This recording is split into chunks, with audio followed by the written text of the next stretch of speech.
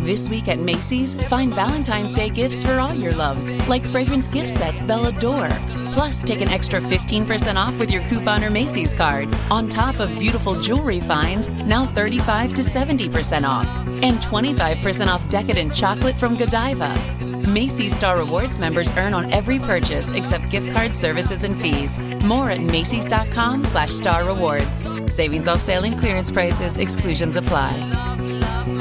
Progressive presents Adjusting to the Suburbs. I never thought about space in my cramped apartment, but in this house, all I see is empty space. The sofa and ottoman look like tiny islands in a sea of hardwood floors. I could get 2 ottomans in the living room, but then I'd need another sofa. I could tell people I'm into minimalism. Anyway, when you save with Progressive by bundling your home and auto, that's the easy part of adjusting to the suburbs. Progressive Casualty Insurance Company. Coverage provided and serviced by affiliates and third-party insurers. Hey guys, have you checked out 336 Daily? Did you know that sometimes, in fact pretty often, I've been recording it in my car while driving to different job sites? That's how easy Anchor is to make podcasts. With Anchor, you can record your podcast and edit your podcast and upload your podcast all in the Anchor app, and then it makes sure it goes out to iTunes and Spotify and wherever you need to put it. They take care of everything distribution. They help you with advertising and getting in commercials. Check out the Anchor app. Go to the App Store and download the Anchor app for free, or go to anchor.fm to check it out. For fans, by fans. Section 336, the next generation of Baltimore sports talk.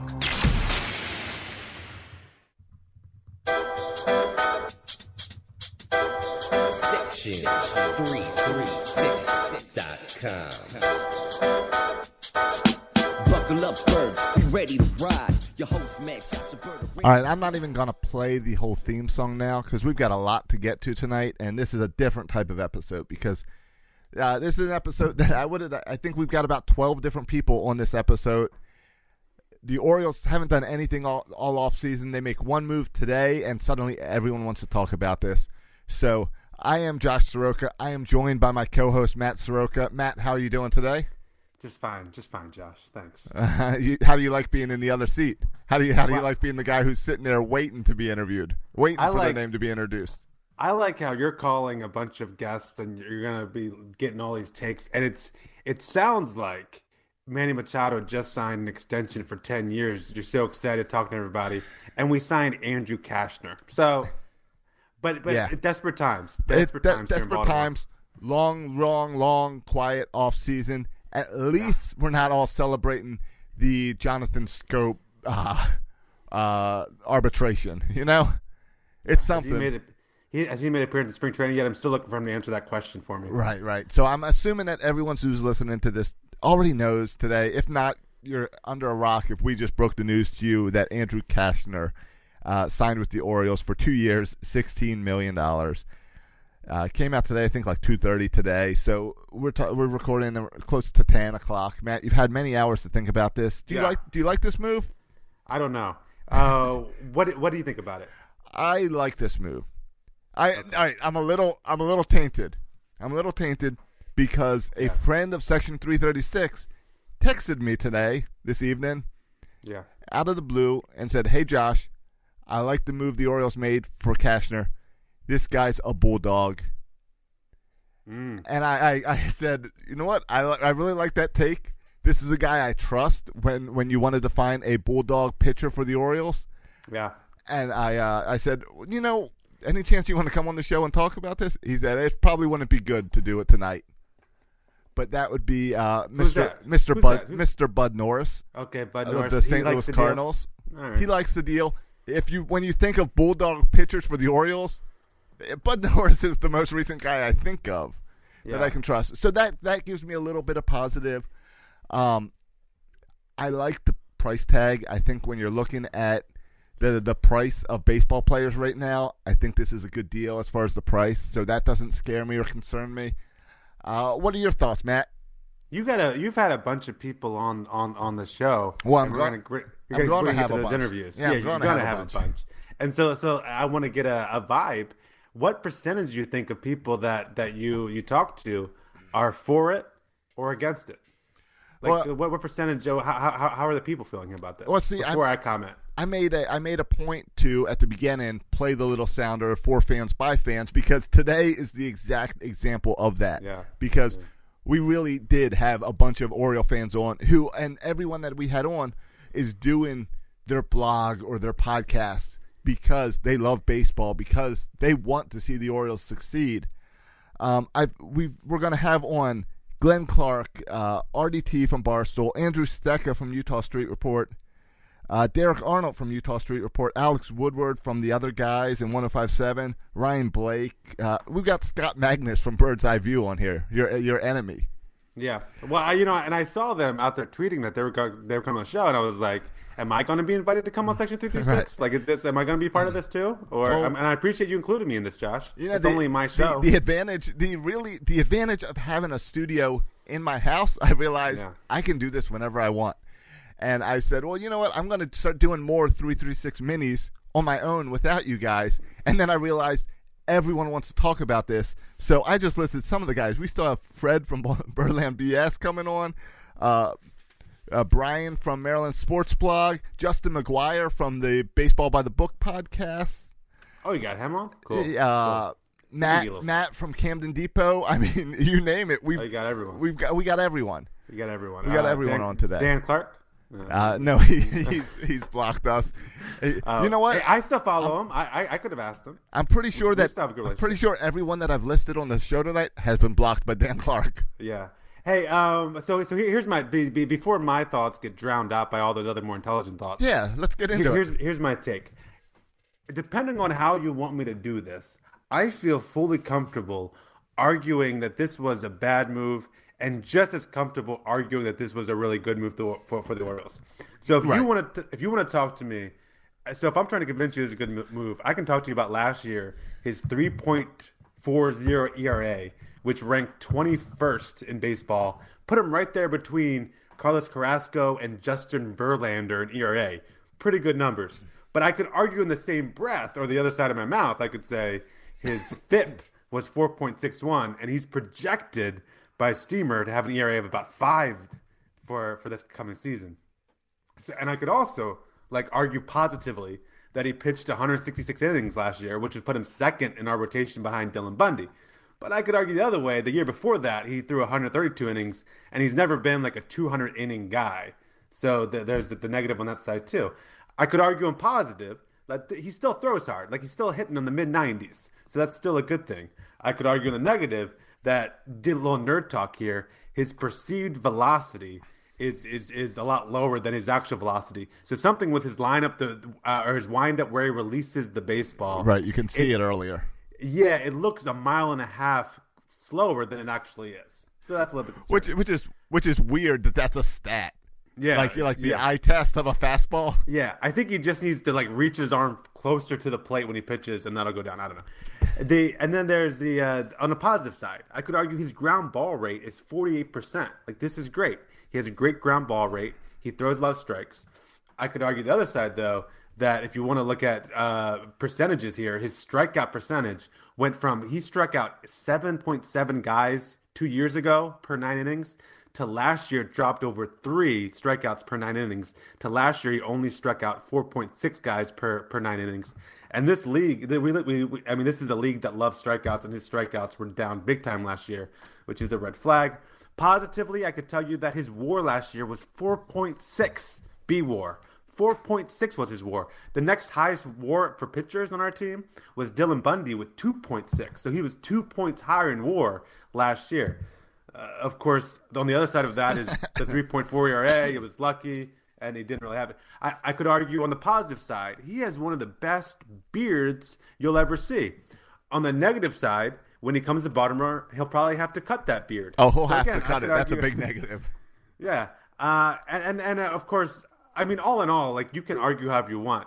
I'll say this. If you talk about floor and ceiling in terms of starting pitchers, his ceiling, I think, is that 3.4 ERA. He probably won't be there again next year. That's the best possible outcome. Probably won't happen. But his floor, how terrible it'll be, he won't be worse than a 5.5 ERA, which is still really bad.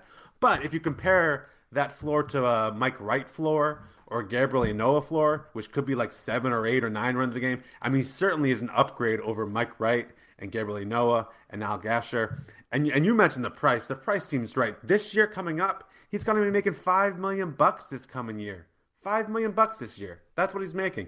And there's a bunch of incentives, which I think this is exactly how you need to do a deal with a guy like Cashner. There's a bunch of incentives, so he could be making more money.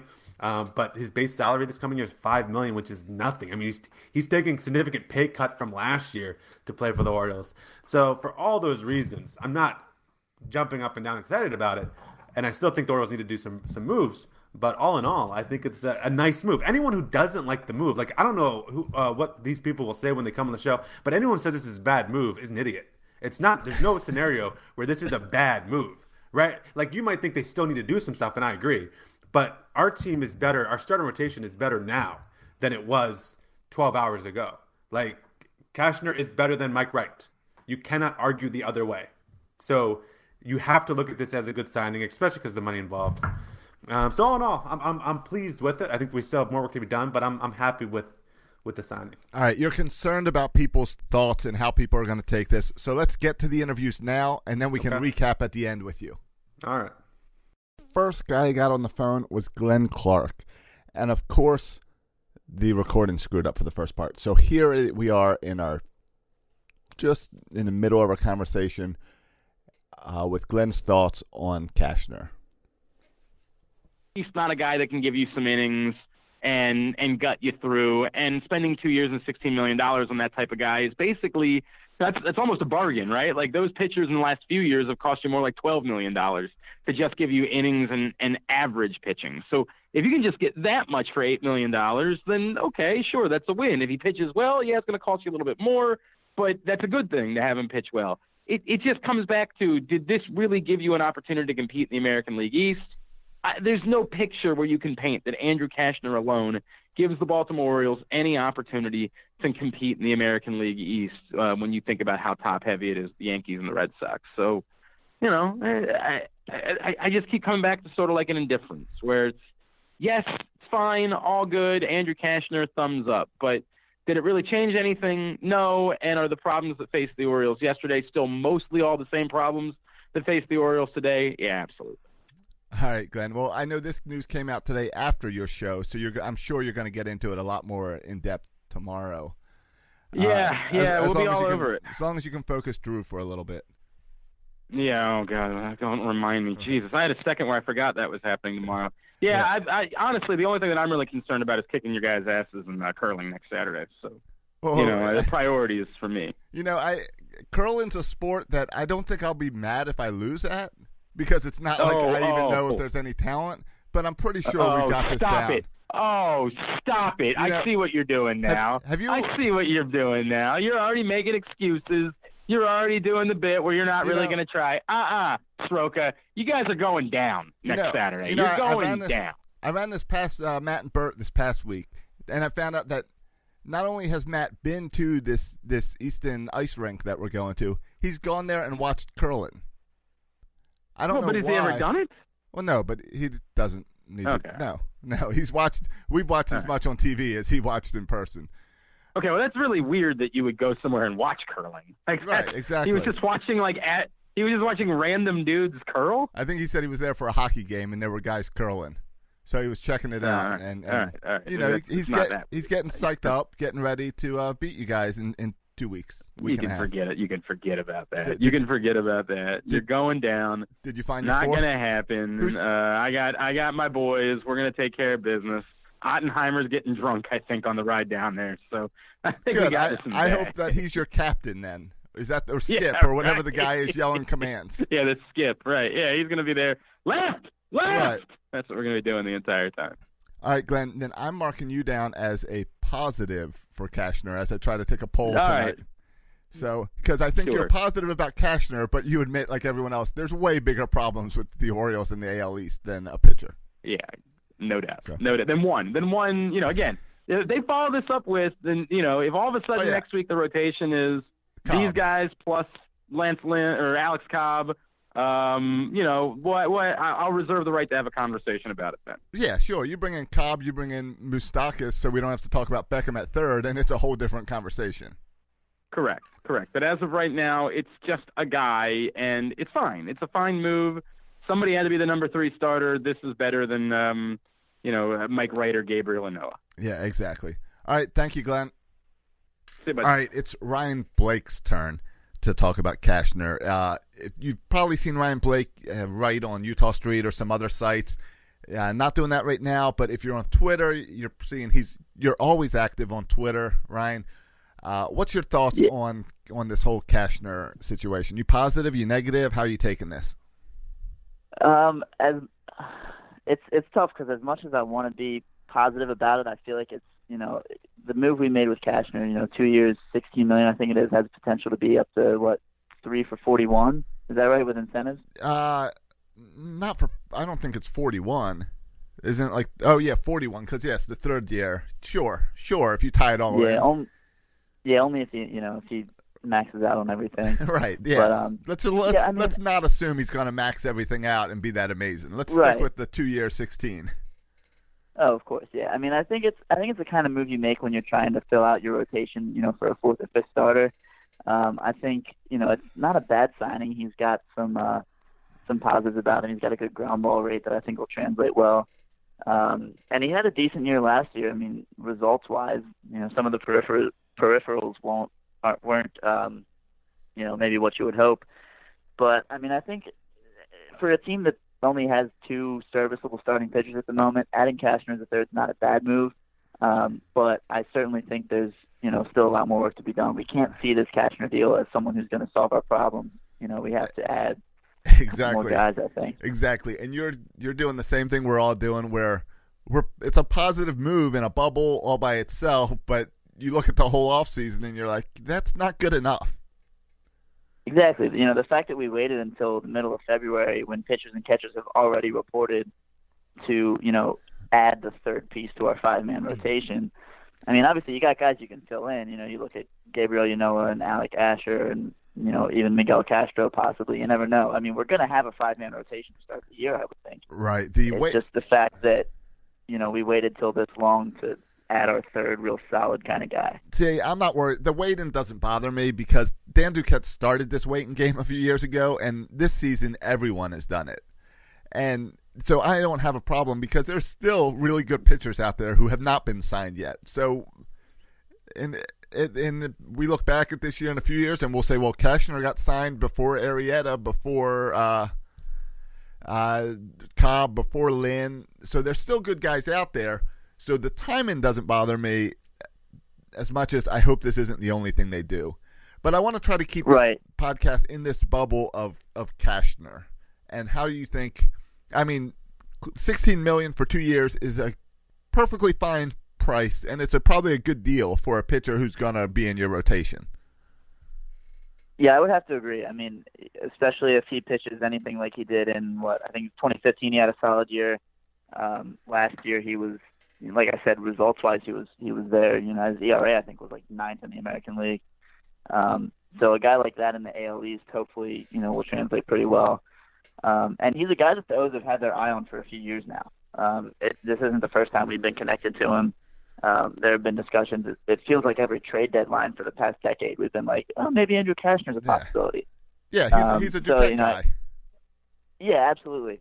And I think he fits our style. A lot of people have compared him to Giovanni Gallardo, which I think is an acceptable comparison, although, fortunately we didn't have to give up a first-round pick to sign Cashner. But, I mean, yeah, in its own bubble, looking at, discarding the state of the rest of the team, I like the addition, especially at the price. I got to be honest about that. Yeah, sure. Right, and that's not exactly like you were saying. It's not a surprise. If we were to name 6 pitchers that the Orioles could have gotten this offseason, we would have had this guy in our list of top 6 guys that we thought were likely. I'm sure there's some people who tweeted out this guy back in September and are now retweeting that, look, I called this signing by the Orioles. Yeah. But are you concerned that his strikeouts have gone down and he's more of a contact hitter? Yes, I am. I think his strikeouts have gone down. His walks have gone up from what I saw. I just took a brief glance at his Fangraphs page a little bit ago. But yeah, his strikeouts are definitely down. His velocity has been down a bit. And we've been in this position before where it's like, well, if he pitches like he did a few years ago, he'll be all right. We were in that position with Ubaldo. We were in that position with, Tillman after his first half in 2013 was real good. He was an all-star. We're like, if he can, go back to that, we'll be fine. And then he put up an ERA of like 7.84 last year. So it's one of those things where it's real hit or miss. I think he's got potential to do what he's done in the past, but I'm frustrated in the sense that that's what we've been relying on when we've signed guys like that. Right. All right, Ryan, thanks for sharing your thoughts with us for a few minutes. Where can people follow you on Twitter and keep up with what you're doing? My Twitter is at RyeGuyBlake. That's where I've been doing most of my stuff. I'm trying to get back in the writing game. We'll see. I've been worried about my job in school at the time being. But I'm also active on at Orioles Fan Proud. We continue going through and talking about Cashner. Let's talk to RDT from Barstool. RDT, how are you doing? And how are your thoughts? Good. I mean, come on. The Orioles finally made a move. We've been asking for a pitcher since September. Well, really. You know how many times I had to check Rock's tweet today to make sure that it was like real, that it was actually him, that it was actual person, that it wasn't like he wasn't hacked or anything? Because I was like, there's no way. The Orioles finally signed someone.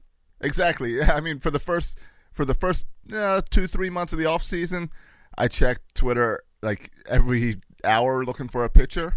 Then, especially during the winter meetings, I was like, Twitter was just left on my computer scrolling through, waiting for a pitcher. I mean, they finally did something, and it's Cashner.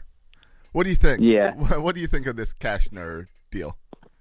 Well, see, number one, here's what I started doing before the winter meetings. I put the tweet notifications on for like Buster Olney, Ken Rosenthal, Rock, and Cena, and all those guys.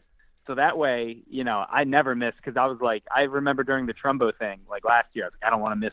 I can't miss, if they re-sign him. So now it's just like they're all texting me their private information. That's what I consider it. I got to figure out how to do that. Now, were they? Yeah. Oh, now, yeah. Would you get those notifications every time they tweeted, or only if they mention Orioles? That's the only thing. Yeah, no, it's every time they tweet. So every time Rock's out on a date with his girlfriend, I get a picture of what they're eating. But like I said, I feel like I'm friends because I'm like, oh, look at Rock. He's having, the filet tonight right. or something like that. Right. But it's definitely you got to pick and choose, your baseball writers, because right. I know like Buster only retweets a lot of other articles and stuff like that I don't really care about. So, right. But that's how I get all my information. Right. So you're the Dan Clark of Twitter. Easy. I don't know about that. I hope I'm not. I'm blocked. I can't say what he said today, but I'm pretty sure that he got the Cashner trade win before anyone else. Well, didn't he have Ryan Flaherty re-signing with the Orioles? Oh, shoot! I thought he had that, and then he deleted it for some reason. I don't know why. He just throws stuff out there and hopes that he's right. Yeah, exactly. And he can make the same predictions we all. If we all tweeted out 6 pitchers in September that we thought the Orioles were going to sign, one of those would have been Cashner. So and then you just delete the other 5, and it makes it look like, I called this back in September. Exactly, and then you retweet the one. I mean, that's how you become a Twitter troll. But all right, pretty much. Right. Let's talk about some Americans. Let's talk about Cashner. Yeah, I mean, you want to talk about American? That beard, it's going to have to go bye-bye. But I know that's the sad part. Yeah, that's what I'm kind of upset about. But I mean, I like it. I definitely don't hate it. I know some people were comparing it to Gallardo, and I'm not really sure why. I don't really think they're the same guy. I do know that the Cashner, I mean, he didn't strike out a ton. At least last year he didn't. I think he was under 5 Ks per 9. So he's not going to blow you away. He's not going to do the Dylan Bundy stuff that we need or that we have. But, I mean, it's a cheap deal. They have it kind of cut up in deferred money. I saw they're paying him like $3 million from 2020 to 2022. And then next year I think he gets 5 or something like that. So, it's not it's not a bad contract money-wise. If he stinks this year, it's not like the Orioles can't get rid of him if they need to. I don't know why they would need to. It's not like they're going to have a starter who stinks so bad in this rotation that you just can't stand having him. But I mean, like everyone's been talking about, he went 500 last year with the Rangers, but his under 3.5 ERA. His WHIP is around 13 or 1.3. So I mean, he's not going to blow anyone away this year, but I think he's going to be serviceable. I'm definitely excited to see what he brings. And like I said, I mean, why not have Dylan Bundy and Gossman learn from a guy like this? He's bounced around. He's been, he was a big prospect, and then he got traded in the Rizzo trade, and then he kind of flamed out, and he's got some good years. I hate, wins and losses, and it's, it's not that important of a stat, I think, but someone's talking about how he's only had, 1 year above 500 in his career, and that doesn't scare me. I mean, his ERA is fluctuated a little bit, but if he started 28 games for the Rangers last year. If he can keep his ERA right around where it was, 3.4 last year, and Texas is kind of similar to Baltimore with their, the weather gets hot and the ball flies out of there. Exactly. It's not the smallest ballpark, so that's what intrigues me. Is Texas is a hitter's ballpark, and he only gave up 13 home runs last year. Yeah, I saw that. I was looking at that too. Doesn't seem right. That's one of those stats I looked at multiple times, and I'm like, well, if he's a ground ball pitcher, I kind of trust our defense, even with them screwing around with third base. Yeah, absolutely. I mean, I'm fine with that. Like you said, he doesn't give up a ton of home runs, which which is dope. So, and like you said, that's going to play in Camden Yards. Right. But and I looked at it. He's 166 innings in 28 starts. It was like 5.9 innings, per outing. I'll take that any day, especially after, the stuff that we saw last year. I'm fine with that. Yes. And I know he had a bunch of options in his contract. I think if he pitches like 200 or 340 innings in his next 2 years, then, some clause kicks in. But yeah, I'm excited for him. I don't know if excited is the right word. I'm not, I didn't jump up today and, I got to buy this game because Cashner will probably pitch and I'm not going to go out and buy a jersey. But I think it's, he's a living, breathing person who can throw a ball, and his name isn't Ubaldo Jimenez, so I'm fine with it. It was also a necessary move, I mean, still got 2 more holes to fix. Right. It's what the Orioles needed. They didn't overpay for a pitch-in. And as much as we don't want to admit it, in the AL East, there might be bigger issues than pitching. So to have a pitcher come in and not blow your payroll up seems like the right move for the Orioles. Yeah, exactly. And I think that's perfect. It's not, they're not going to be handcuffed by this deal, and they're not going to be looking back on it like we did with the Baldo going, well, this deal, really brought them down and stuff like that. I'm totally okay with it. Now I think they need to go out and, sign Chris Tillman, who's like probably living in the parking lot of the spring training facility from, how close I've heard that he lives there. And then sign someone else. I think they can't go into this camp with just 5 guys. Everyone has Castro kind of penciled in, and I don't know if he'll start out the year, starting, but I'm sure, by the end of June we'll see it. But I don't know if that's the best idea to have him just kind of ready to go right now. I would rather them bring in Tillman and then another guy, and then eventually kind of, move that older guy out, and that's when you can move Castro in. Because let's face it, I mean, it's not like this team is going to, they're not going to be beaten down the wall for the division lead or the wild card spot or anything like that. So, why not see what some of these older guys can do and then hand it off to the young guys? I agree, and you're right. I assume Tillman's just going to be an Oriole. In fact, I went a whole day yesterday believing that Tillman was an Oriole, and that happened to be that I dreamed about my Twitter feed, apparently. Because he is. They say he's fishing every day in that little lake there. And exactly, yeah. There's no way Tillman, people were shocked that Flaherty left. No one cares, really. If Tillman signs with a different team, I will be surprised. I cared that Flaherty left. Yeah, so did you. I liked him. He was a good guy. So, yeah, all right, I agree with that, but I wasn't shocked and angry. No. All this. All right, RDT. I'm over on. I just pulled up Barstool DMV. It's been a while since I've gone there. I don't see any sports stuff on this page. What's going on? Are you gonna write? Are you gonna write something up about Cashner soon? Yeah. I figure I'll probably type something up tonight or tomorrow and put something out there. I didn't know how many words I could churn out on Andrew Cashner, but I'm hopefully go into the weekend or maybe by Monday I'll have kind of because I mean, there's nothing really to report on right now from the pitchers and catchers reporting. It's just a bunch of blurry cell phone pictures. This guy looks great. He said he's having the best off season of his life, and this guy did this. So it's like, maybe I'll wait to see if any news, if anything, comes out, and then I'll have something up. But yeah, I mean, I'll be blogging throughout the year and trying to come up with some new, ideas on how to get people interacting and stuff like that. So. Yeah, Orioles Twitter has been great in the past seasons, and people should definitely be following you at Barstool RDT. Yeah, thank you. I appreciate that. All right. You guys aren't a bad follow yourself either. No, I try. The show. Well, I also assume that if they're listening to this show that they follow you. I assume so, but not many people follow the show Twitter, and that's probably because I suck at doing the show Twitter, and Matt and Bert don't even try to do the show Twitter. So... All right, get him up on it. All right, so I'm marking you down as a positive for Cashner. I'm interested to see who's positive, who's negative, kind of as I take a poll of Orioles Nation. Yeah, definitely. I mean, it'll definitely be interesting to see how like you said, how all the bloggers and what we think of it. And I feel like it's going to be hard for anyone to be negative on this. Right, and exactly. If you're negative, it's probably because you see the bigger issues than just pitching. Exactly. Yeah. I mean, if you wanted to, you could find something to be negative about. But, I'm marking me down for positive.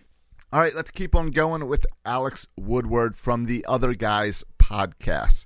Alex, how you doing tonight? The Orioles finally did Cashner. They finally signed something. It happens to be Cashner.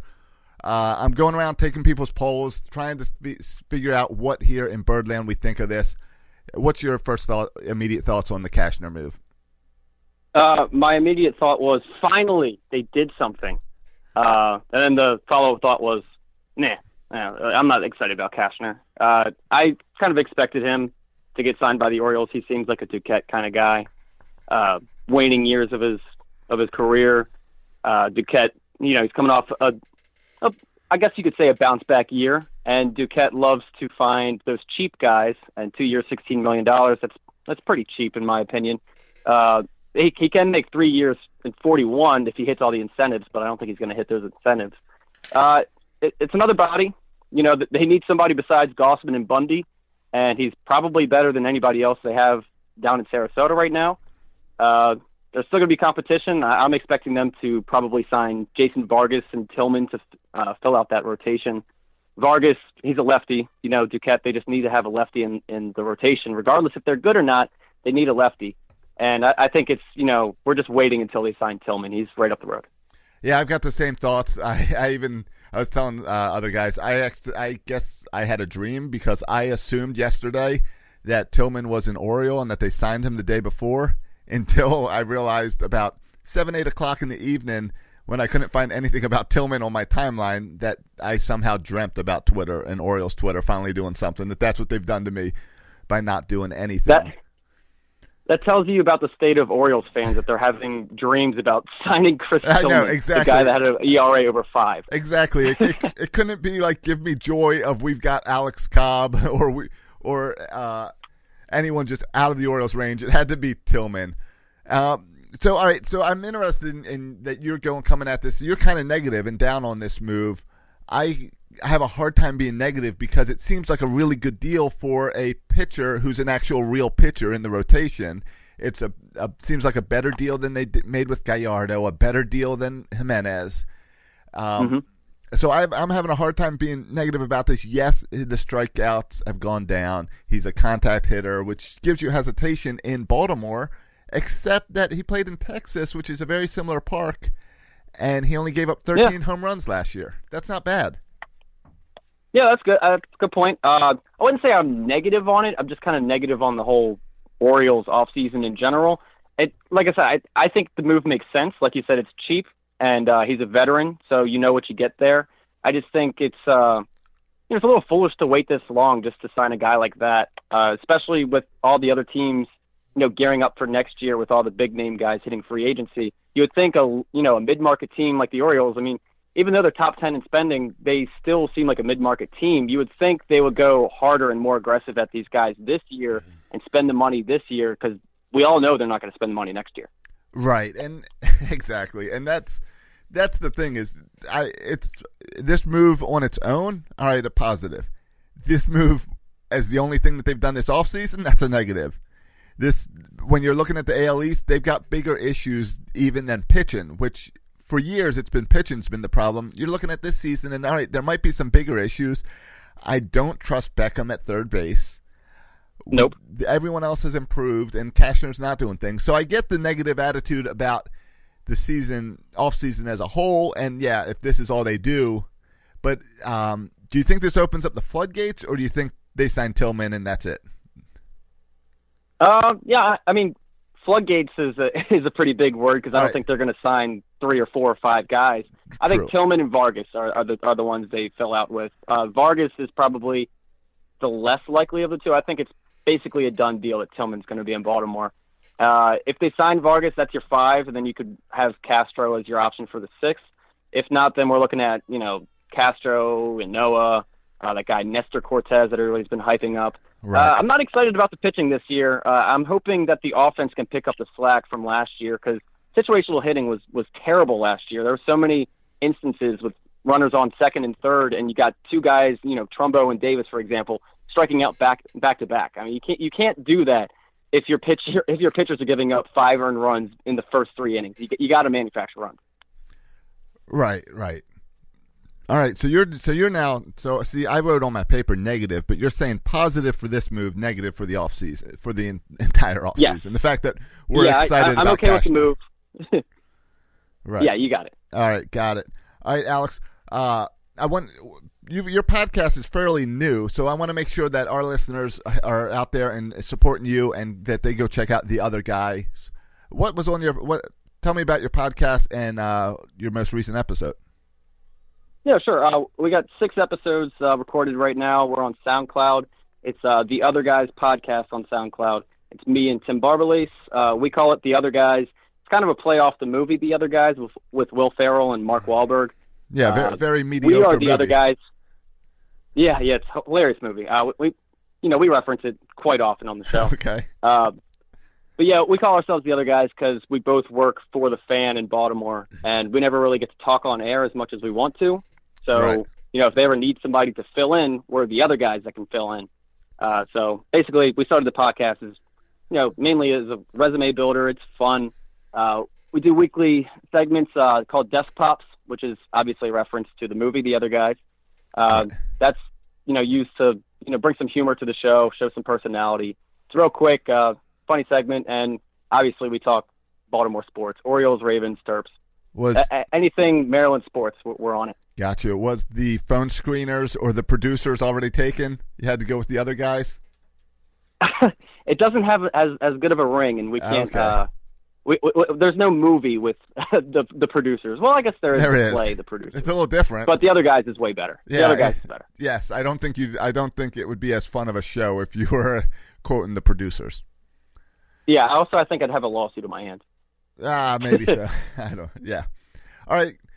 Thanks for giving us a few minutes, and definitely everyone should go check out your podcast. Thanks, Alex. I appreciate it, Josh. Thanks for having me on. Next up, we've got Scott Magnus. Scott is the host of the Bird's Eye View podcast. I think it's the only Orioles podcast that's been going longer than Section 336. And Scott, I don't think we've ever talked. Have we done a show or anything together like this? Maybe when we did like the Birdland Bash, but that was kind of a joint venture with a multitude of podcasts. So yeah, I don't think I've actually been a formal guest on Section 336. No, I don't. Exactly. I don't think we've ever conversed on microphones. We've met many times in person, but we've never recorded our conversations. Yeah, so let's again, the motto for Bird's Eye View is all about a lack of insight and baseless opinion. And in fact, Burt Rohde is basically that lack of insight and baseless opinion on Section 336. We do not need to bring anything additional to the Section 336 podcast. All right. I will just leave that be for Burt. I don't need to respond to that one. So, all right, you guys do the smart thing where you've limited your podcast this offseason because there's been nothing to talk about, which is the smart thing because there really has been nothing to talk about until today. Of course, you already recorded this week. We already recorded this week.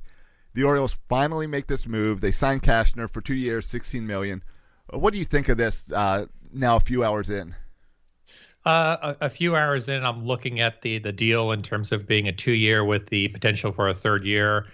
And I look at it and I think to myself, this is pretty much the cheapest you can get any pitcher right now to pitch in the American League. I mean, you look at Cashner and at best he might be a 4th or 5th starter, more likely a 5th starter. And again, we've talked about this previous years when like Scott Feldman got signed for 3 years for $30 million. You know, if you're going to pay a pitcher to come and pitch in the American League, the bare minimum is going to be in that ballpark of $6 to $10 million. So I think, you know, it's great that the Orioles went out and got a pitcher and don't have to rely on a Rule 5 draft pick. But at the same point, I don't think this moves the needle at all in terms of potentially improving the Orioles' playoff odds whatsoever. Right, and that's what I see as it too. The positive is it's a really good deal for a pitcher that's actually going to be in your rotation and a guy that is better than what you had last year. Well, yeah, I mean, you look at what the Orioles did last year, and I'm going to look at the trifecta of Wade Miley, Ubaldo Jimenez, and Chris Tillman, and I guess we'll throw an asterisk on there for Jeremy Hellickson. And you've got absolutely abysmal numbers across the board for Miley, Hellickson, Jimenez, and Tillman. But, I mean, I tell you what, I mean, you look at the peripheral numbers for those pitchers, and, you know, and you look at it compared to an Andrew Cashner. And, you know, I look at Wade Miley's numbers and, you know, the walk rate was terrible last year at 5.32 walks per 9. But I tell you what, I mean, there's a lot of things to be concerned about from Andrew Cashner as well.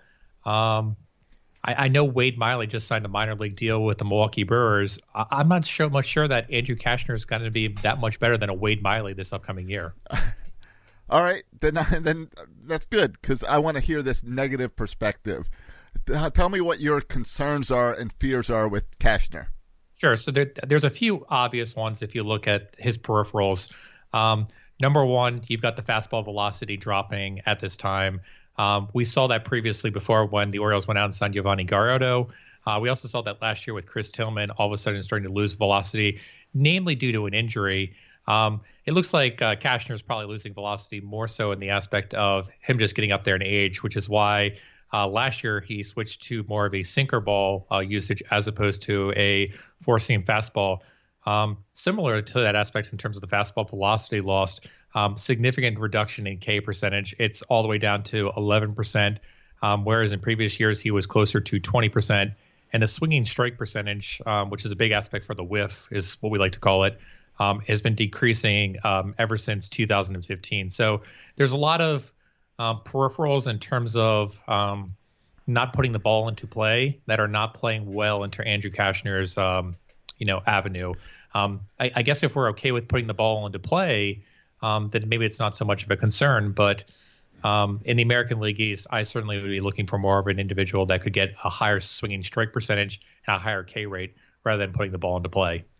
Right, and those negatives you listed are why his price isn't that bad and why 2 years, $16 million the Orioles were able to get him for. He only gave up 13 home runs in Texas, which is a similar stadium. Of course, he didn't have the Yankees coming into town every other weekend. Are you concerned that the long ball is going to be launched more, or do you just not trust our defense that way we stand right now? I mean, you look at Cashner's number in terms of home runs per fly ball percentage, which is a pretty standardized stat across the league.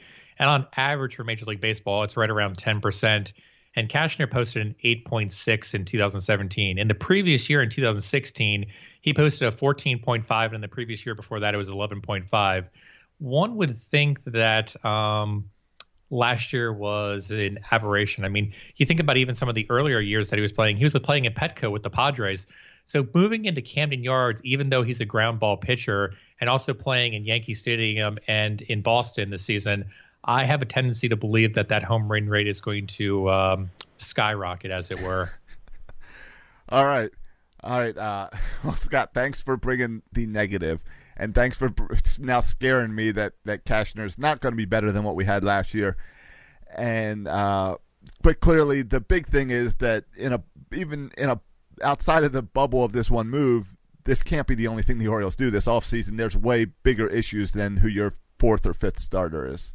One would hope this is not the only thing the Orioles are going to do, but if it is, it's going to be a sad season coming up. But again, The only positive we take out of this is that we're not going to see a pitcher such as Nestor Cortes and or Jose Mesa in the starting rotation. It's a positive in that regard. Look, I mean, the worst case scenario is Andrew Cashner comes in and posts similar Wade Miley-esque numbers, which can be infuriating at sometimes, but Wade Miley did have some decent games through the season last year. It's just not what you want to see every 5 days is the best way to describe it. All right, Scott. I'm glad that you came in, because you came in with a different view than the other guys I've talked to today, and that's good. We can get a nice balanced perspective. I'm sure that all our listeners are already listening to Bird's Eye View. If they're not, they should be. But give a little plug for Bird's Eye View and get people fired up for listening to another season of Bird's Eye View. So, so Bird's Eye View is basically a weekly podcast. You can check it out at birdseyeviewbaltimore.com or on Twitter at birdseyebbl. And basically all it is a makeshift podcast where we basically make up songs and do parodies and basically try to institute a little statistical baseball. We basically are a bad version of Oriole Spastics, which is a defunct podcast that we all love to remember. Yeah, kind of. I think it's a little late to still be comparing yourself to Oriole Spastics. They've been gone for a few years. There is always money in the banana stand. All right, fine. You compare to those. I'll compare you more to the Baltimoreans, who are also defunct. Yes, well, John, we have many issues with Alan and Sam for defuncting and leaving us to be the elderly statesmen of the Orioles podcast realm. All right, Scott. Well, thanks for joining me, and maybe we'll talk this season as well. That sounds like a plan. You guys have a good rest of the week, and let's go O's. All right. All right, it is time now for Derek Arnold of Utah Street Report. Derek, it's been a really quiet offseason. You've had to keep this Oriole website going. You've had to keep articles posting about the Orioles doing nothing all offseason. They finally do something. Where do you stand with the Andrew Cashner signing? Hey, Josh. So I like the signing from the perspective of it's nice to see that the Orioles front office isn't in complete and utter denial about their pitching situation, like they've sort of led us to believe all winter. And they realized that, they should probably go sign someone. It was nice to see them finally do that. I like it from the perspective of maybe a guy like Alec Etter will have a little bit shorter rope as far as having a chance to crack the starting rotation this spring. Right. As far as Andrew Cashner, the pitcher himself, pretty lukewarm on it. I like it in that he's a legit major league pitcher. I'm sure some of your other guests either will or already did point out that he reminds them a lot of a Giovanni Gallardo 2.0. Guy where he had a nice year and the O's signed him. Let's get into that, because I'm seeing a lot of Gallardo comparisons, a lot of the Jimenez comparisons, and I don't get it. I don't like these comparisons.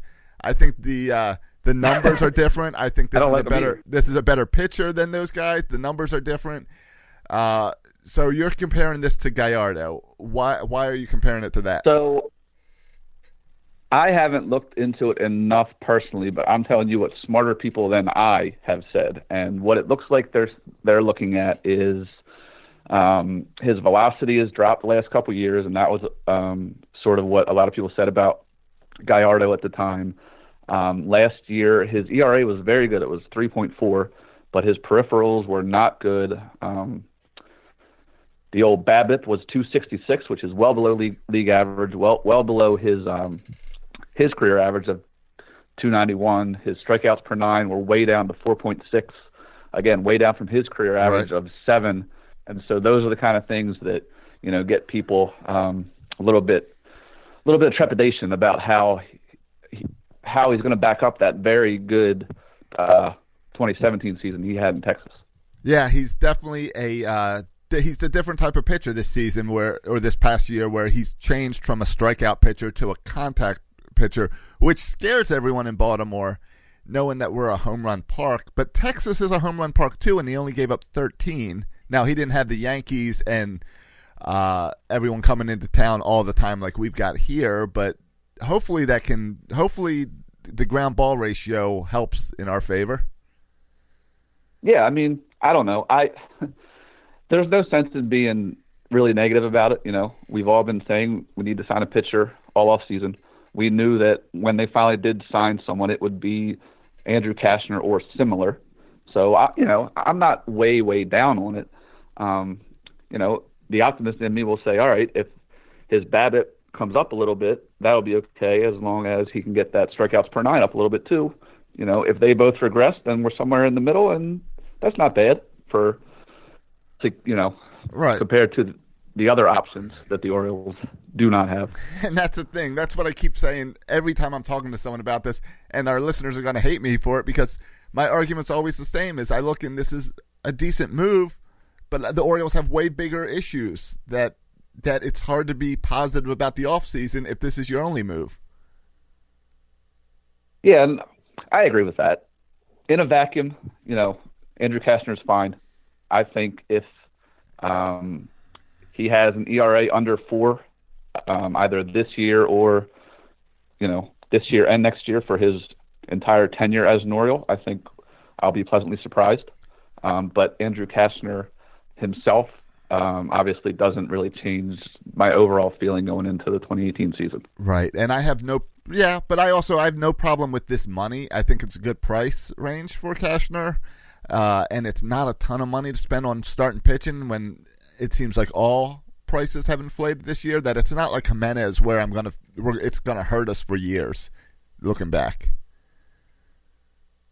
Yeah, and I just saw while I was with your call that it looks like the Blue Jays agreed on a 1-year, $8 million deal with Jaime Garcia. Right. Same money, just 1 year. If the Orioles had assigned him too, it's a very similar thing. Throw a bunch of stuff at the wall and see what sticks. I think right now, looking at it, we're all pretty sure Andrew Cashner will stick, and he'll be a typical Orioles back of the rotation starter. Yeah, except hopefully better than anything we've had last year. Yeah, that too. As far as the Jimenez and Giovanni comparisons go, eventually one of these guys is going to work out, right? That's just sort of what you have to keep hoping. You can't just stop signing pitchers because you've had bad luck before. Yeah, but yes, that's the same thing the guy going to Vegas says. Eventually I'm going to win. Well, I like going to Vegas. Like we always say, right? It's not our money. It's Peter Angelos' money. Right. And yes, and I'm not going to argue about the money because I see the numbers and I see that he spends a lot of money, especially considering that we are a small market team, whether you want to believe it or not. Yeah, and it's fine. 2 years, $16 million. It's not going to be an excuse to not sign someone when he's in year 3 and 4 of the deal, like we saw with good old Ubaldo, and keep running him out there, even though he's definitely going to get beat to death. I think more often than not, when Cashner goes out there, we'll say, all right, we probably need to score 4 or 5 runs tonight, but we have a shot.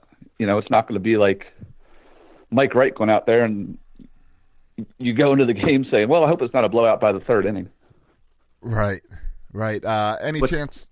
It looks like we'll get to see some of that too, of course, but maybe a little bit less now. Yeah, it seems like he averages like 5.5 innings or something in his career.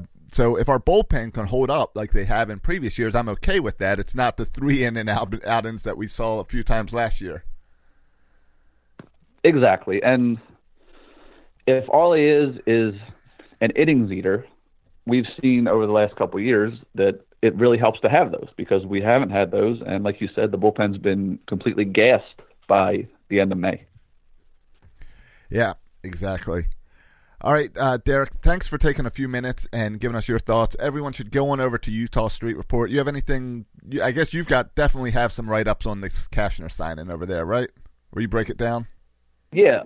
Yep. Just a little quick one. And a little bit later tonight, I believe Paul Valley's going to have a video talking about it, so that'll be fun. We're going to continue with Friends of Section 336 by getting Justin McGuire from the Baseball by the Book podcast, which again is one that we assume all of our listeners are already subscribing to. If not, you should be checking out this podcast because you learn a lot. Justin, how are you doing today? You're a fellow Orioles fan, so I'm sure you got excited with the Cashner signing simply of the fact that the Orioles were doing something. I've got the champagne out. I'm celebrating. My wife and I are going out to celebrate now. It is. I tweeted out when I heard the news. I said, "Well, he's a live body, and that's something." And that's kind of my take on it. Is that the Orioles needed to have some starting pitchers beyond Gausman and Bundy. And Cashner seemed like for a while like he maybe was going to be one of the guys. They've been talking about it all off season. In fact, they've been talking about it longer than that. And you probably remember he was he was in trade talk. Subject of trade rumor. Yeah, for at least for a couple of seasons, I think. So I'm not surprised by it. I mean, it's hard to get overly excited by it, but on the other hand, they needed to have some starting pitchers, and he's probably about the level you'd expect them to get. It seems like a reasonable deal. 2 years. What is it? 2 years, $16 million. Yeah. That seems reasonable. It's certainly not going to be a disastrous contract like Ubaldo, just because it's not as long and it's not as much money. So if he's terrible, you're off the hook after 2 years. So, it's like I said, it's sort of a typical Orioles move these days where it's hard to get real excited about it. It's hard to get real mad about it. Right, but the price for a guy that actually fits in your rotation seems like a really good deal with the way baseball contracts have been going lately. Why do you think Cashner seems like your typical Duquette guy? Like, why is it that his name keeps coming up as a fit for the Orioles? It's hard to say, but I think one of the main reasons is because the analytics folks don't like him. They don't like his peripherals, which seems to be kind of a typical thing for the Orioles. Right, he's a contact pitcher. He's a contact pitcher. He's a guy who's, he gives up probably too many walks. He's got a lot of flaws, and that seems to be a typical, again, a typical kind of signing is a guy with flaws that hopefully you can, work around those flaws as best you can. And, sometimes it works. Sometimes it doesn't. And, it's interesting because his numbers from last year are actually, quite good. His traditional statistics were good. His ERA looked very, very good. I think his baseball reference WAR was actually like 4 something. But like I said, the peripherals weren't good. The FIP wasn't particularly good. And I think I saw a projection just today that, is predicting his ERA this year will be, north of 5, which obviously is not ideal. He's a guy. He's a serviceable major league pitcher who, if things break right, could be okay. If things break right, he could be. If things break wrong, he could be a disaster. And then that seems like the Duquette model, really. Right. It's the Duquette gamble. I'm kind of convincing myself of at least liking the fact that it's a veteran pitcher who's been in the league a long time, he started as a strikeout pitcher and has turned into a serviceable contact pitcher, so he's adjusted to stay in the league, and I at least hope that can rub off on some of these young guys like Gausman and Bundy and eventually Harvey. Yeah, I honestly don't know much about his makeup. Like, I don't know what his reputation is, if he's the kind of guy who will come in and be like a leader to the younger guys or not.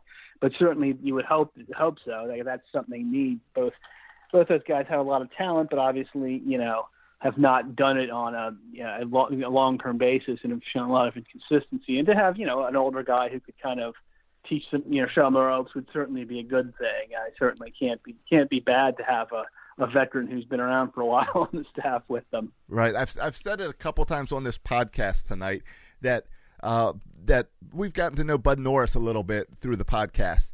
And Bud Norris texted me this afternoon and out of the blue and said, I'm excited for the Cashner deal. That's great for Baltimore. That guy is a bulldog. And to hear a guy like Bud Norris call another player a bulldog, that gets me a little excited that this guy might be a little spark that this rotation needs. He, of course, has the negative aspects. People say, well, his average is 5.5 innings as far as deep into the ballgame. But the way baseball is transitioning, I don't have a problem with a starting pitcher that can only go 5 innings. Do you have an issue with that? Well, I mean, certainly as an Orioles fan, it's hard to have an issue with it since that seems to be everybody. Right, it's better than 3. I don't. Exactly. Yeah, I mean, 5 would have been. If you average 5.5, 5 2/3 innings last year on the Orioles, you probably would have been top of the rotation in terms of average innings. Yeah, but it's another reason to think the bullpen's going to be, could be used a lot this year. I mean, that goes without saying. So I think that's an area they really need to be concerned about, because if he's your third or fourth starter, he's not going to go deep into games most of the time, most likely. And you're going to need some guys to get to those late innings, particularly with Britton out. Right, and that's my fear, is that if they don't make these type of moves, they're going to be pulling from that strength of the bullpen to try to fill in these holes in the rotation. Yeah, exactly. That's what you want to avoid. Personally, I'd love to see Castro stay in the bullpen, but I don't know if that's in the cards or not. I think they may have to use him in the rotation. Yeah, I like Castro a lot, so I kind of like the idea of him in the rotation, but I also love his presence deep in games. So I just want him to continue to pitch well. Yeah, exactly. I mean, if he pitches well, I guess either role would be fine. But like you said, if it's you've got guys who are going to be averaging 4 or 5 innings to start, you're gonna need a lot of bullpen arms. All right, so where are you in the Castro deal? Hot, cold, good, bad? If you had to pick a side, is this a positive or a negative? I would say it's a slight positive. I would put it, just a little bit over the line into positive territory. Right. Because, like I said, they need starting pitchers. They're not going to get Jake Arrieta. They're not going to get the top level guys. So they're going to have to dip down into the Cashners of the world, and that's about what you expect. At this point, I think they're better with him than they would be without him. Right, and that's the thing, is looking at the bubble, it's great. If you look at the offseason as a whole, it's easy to get negative. All right, I love the Baseball by the Book podcast. Listen to it every week. It's kind of my history lesson of baseball, and I learn a lot by listening to your show. Can you share with my listeners a little bit about your show? Yeah, it's Baseball by the Book. I've been doing it for a little over a year now. And the premise is simple. Every episode, I interview the author of a baseball book. And I've had some authors on more than once, but each episode, with the exception of one, is concentrated basically on one book. So I bring them on, and they talk about the book itself. They talk about the process of writing the book. They talk about the research process, and it leads to some really interesting conversations. I do books about, a lot of them are baseball history.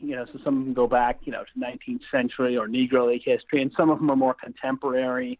Really just anything. I've done some fiction. I've done a graphic novel.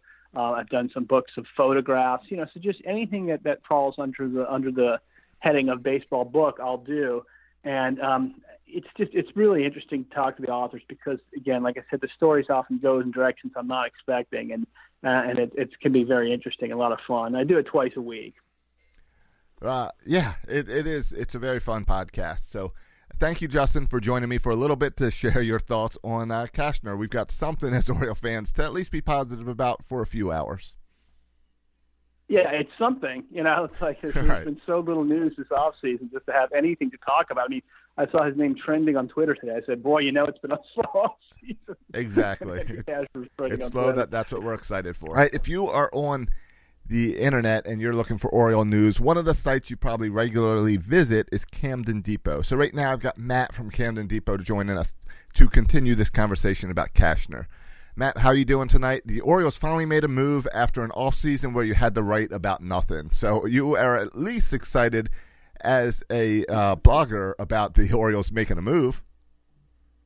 Yeah, that's true. I'm doing well. Thanks for having me on. It's nice to have, like you said, an actual move to talk about. I don't know if this is what I expected as the first major move, because up until this point they haven't really done anything. But, for a rotation that only has 2 spots that you could have counted on anything of significance before, and at least they have, a starter with some actual experience and someone who's found some success in previous seasons. Right, and that's the nice thing is the positives are the price tag, and he's a veteran, and he's in the rotation. Yeah, I agree. Sorry, go ahead. No, I was just gonna lead you on to, are you concerned about the fact that he's a contact pitcher coming to Camden Yards, or are you excited about the veteran presence in the clubhouse? How do you lean on this move? Just looking at the move by itself, I wouldn't say it's exciting. I mean, it's hard to look at someone with a K per 9 under 5 and, think he's going to perform extremely well, especially when you're pitching in Camden Yards and, you think about what he's going to be like facing the Yankees. But, if this is the major move, I think Dan Connolly talked earlier today about it being, him thinking this is their big ticket item.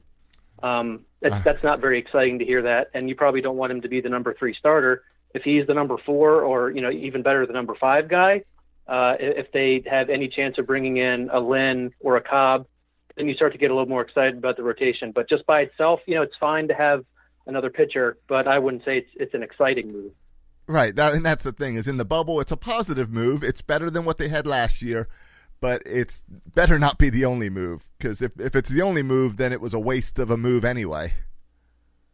Yeah, I agree. And you'd think, considering they have probably before the Cashner signing, they had about $40 million or so in payroll compared to what they spent last year. You think they could afford to sign someone like Lynn or Cobb, except for, it might go longer contract-wise. I think they don't want to go past 3 or 4 years, and they keep using Ubaldo as another reason why they don't want to spend.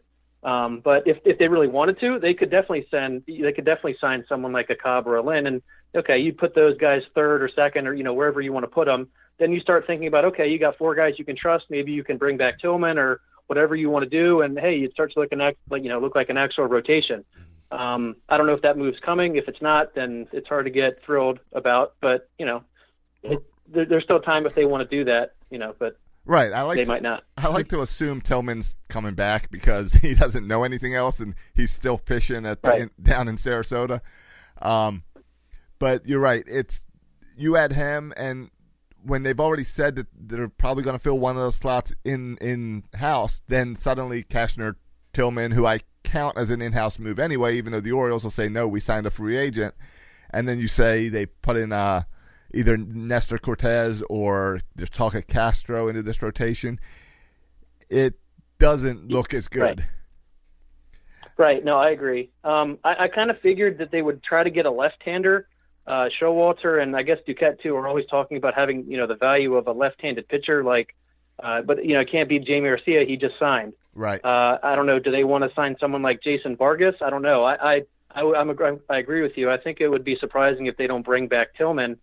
But then you have Tillman as the 4th pitcher. Is that something you really want after last season? Also considering his shoulder issues as well, or maybe they have something else up their sleeve. I don't know. I don't think they do, but if they do, I'll be happy, to have a number 3 starter to go behind Gossman and Bundy, who get more excited about than Cashner. Right. Do you think this rotation is the only thing they need to be worried about? Do you think filling out this rotation helps them in the AL East? It's the number one concern. They do have other holes. They seem to think, or at least they want to give Chance Sisco more competition as the backup job.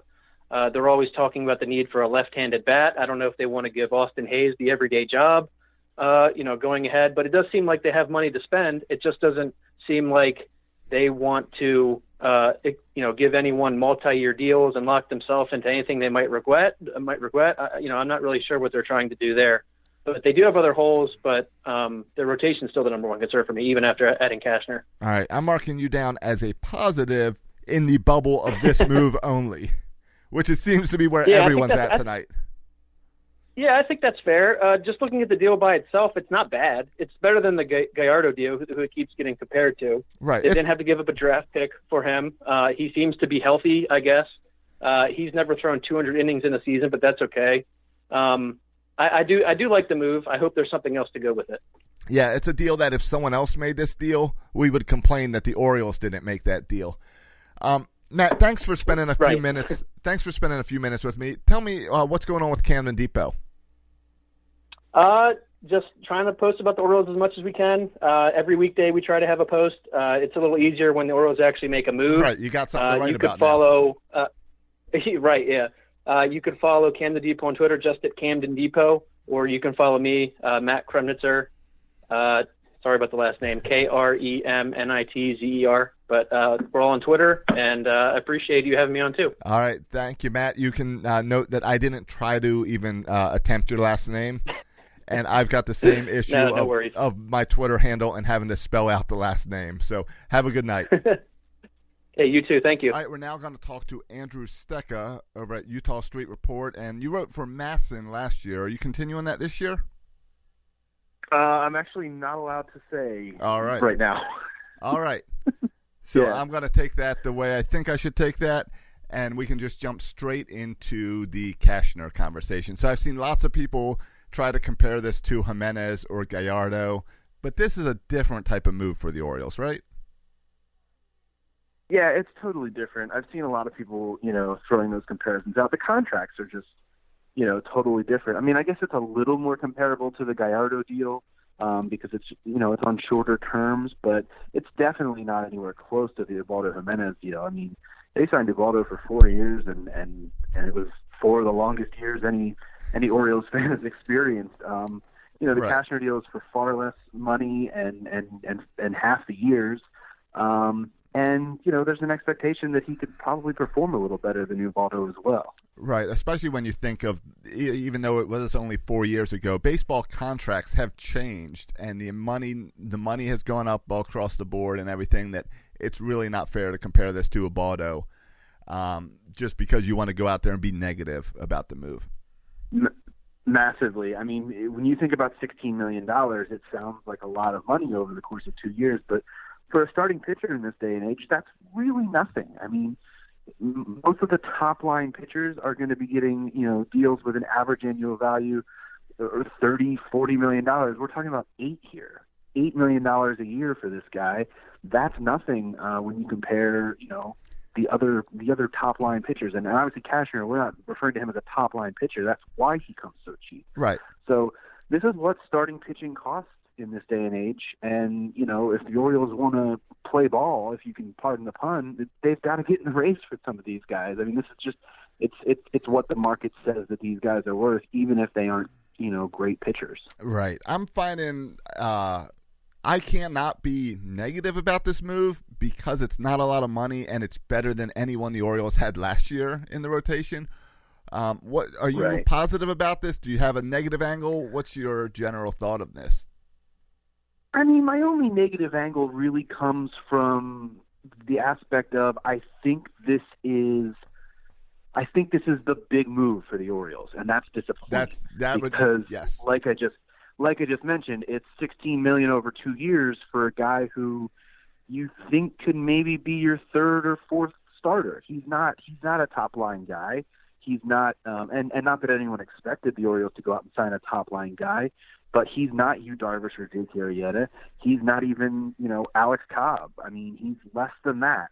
So the fact that this is going to more than likely be the Orioles' big move, that's the negative. Now, if they can go out and add 1 or 2 more pieces, this move looks a lot better. But if this is the only thing the Orioles do to improve the rotation, and they use someone else internally along with Gausman and Bundy, such as Miguel Castro, that's going to make everyone feel a little queasy still.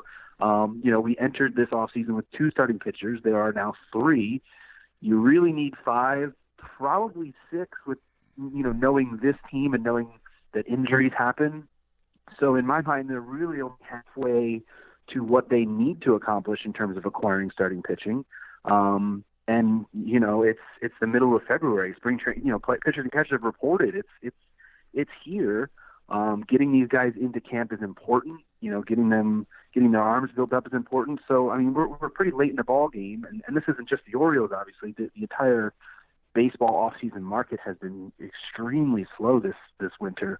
But the fact that we're already here and the Orioles are really only, 3/5 or, in my opinion, halfway to their goal of how many legitimate starting pitchers, major league starting pitchers they need, that's the negative that I would pull. But in terms of it being Cashner and the money, I mean, all that's fine and dandy.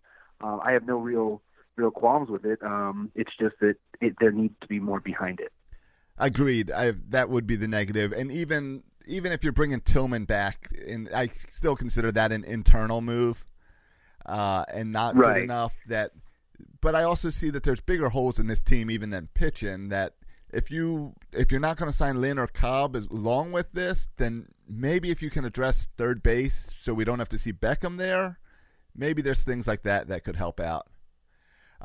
Yeah, I mean, and you bring up Tillman. I mean, Tillman to me is the ultimate question mark. I mean, I don't know, coming off such an injury-plagued season, if you can expect him to even be a starting pitcher full time. I mean, you would Right. obviously want him to be, but I don't know that you can expect that. He would be the type that he would be like the sixth starting pitcher in my mind, in a perfect world, if they were to bring him back and just kind of an insurance policy. Sure. And kind of whatever you get from him is a plus. You don't really need to expect anything from him because, like I said, he's just, between the injury and honestly the way he's pitched over the last few seasons, you wouldn't be able to expect anything from him. He would be just kind of a plus. Anything positive he did give you would be a bonus. All right. Promise you we'd keep this brief. So one more question about Cashner. He is a contact pitcher. He used to be a strikeout pitcher. He's kind of morphed into this contact pitcher, but he only gave up 13 home runs in Texas, which seems really good. Texas is a similar ballpark to Camden Yards. How do you see him playing out in Baltimore? Yeah, I mean, strikeout numbers have dipped, over the last few years. He's not a guy that misses bats. You're right. He pitches to contact. Obviously, if the infield, defense can be what it's been in the past, that would be a plus. Not saying he's a prominent ground ball pitcher, but every little bit helps. I mean, look, anytime you bring a pitcher into the American League East, into Camden Yards, when you're going to be facing lineups with, Judge and Stanton and Mookie Betts and Andrew Benintendi, it's going to be dangerous no matter what in that division, in that ballpark. Any pitcher, you could trot Cy Young out there, and they're going to have issues. So it's really just a matter of holding on for dear life, which is kind of what the Orioles have grown used to over the last few years with their pitching in general. Unless you've got a guy who can keep the ball down like a healthy Zach Britton on a consistent basis, there's not going to be, you're not going to expect great things, and you're not going to expect a ton of success. You're just going to kind of hope for the best. Sure. All right, then I am marking you down as a positive for this move, with the hesitation, like we all have, that if it's the only move, the overall offseason's a negative. Is that fair? Yeah, absolutely. I mean, sure. They've got to add, in my mind, like I said, everyone wants them to at least add 2 more pitchers. I want them to add 3 because, like I said, injuries come up, and expectations for, in my mind, and this is the other thing I don't think a lot of people are talking about. I'm not even supremely confident they had 2 really great starting pitching options before this. I can't really rely on Kevin Gausman or Dylan Bundy to be, the outstanding pitchers everyone wants them to be. I mean, those guys, no, not at all. I mean, Bundy wore down as the season kind of went along last year and turned in a really poor second half. And Kevin Gausman, had an atrocious first half. He bounced back in the second half. So if you can combine those 2 and get a really good season out of both, that's one thing. But that's not something that I can even expect. So, the fact that they now have 3 starters in the rotation, it really feels more like they've got 1.5 between the 3 of them. Right. So the more arms that this team can add behind Cashner and the other 2 incumbents, the more the better. Exactly.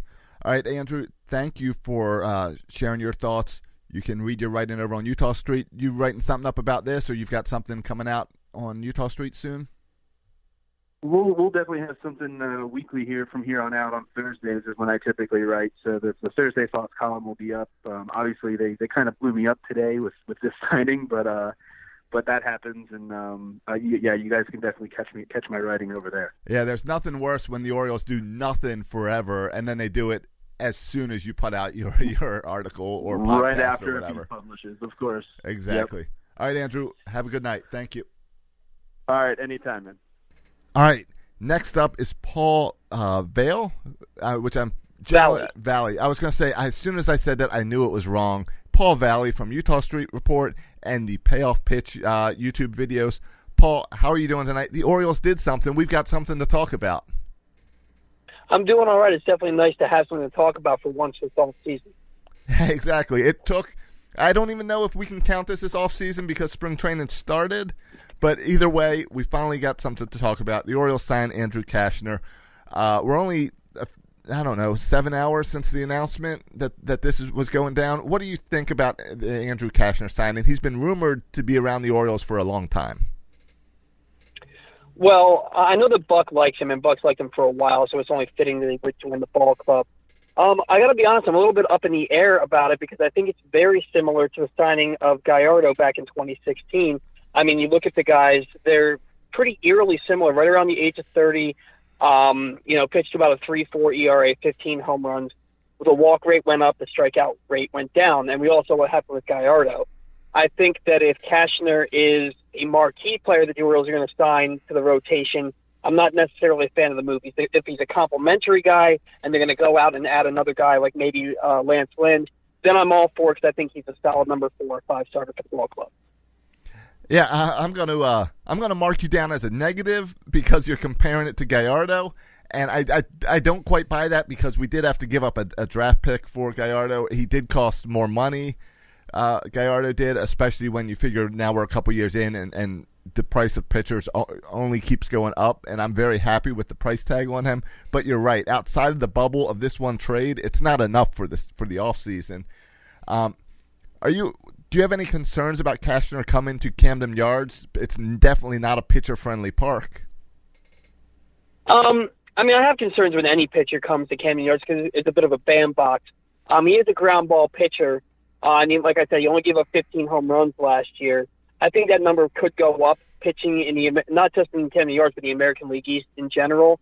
But that's probably the least of my concerns right now. I'm just, even though I think that it might be a negative that he's on the team, he can't be worse than what the Orioles had last year. Right. That's the big thing is that it's an improvement, and now we've got 3 pitchers in our rotation instead of 2.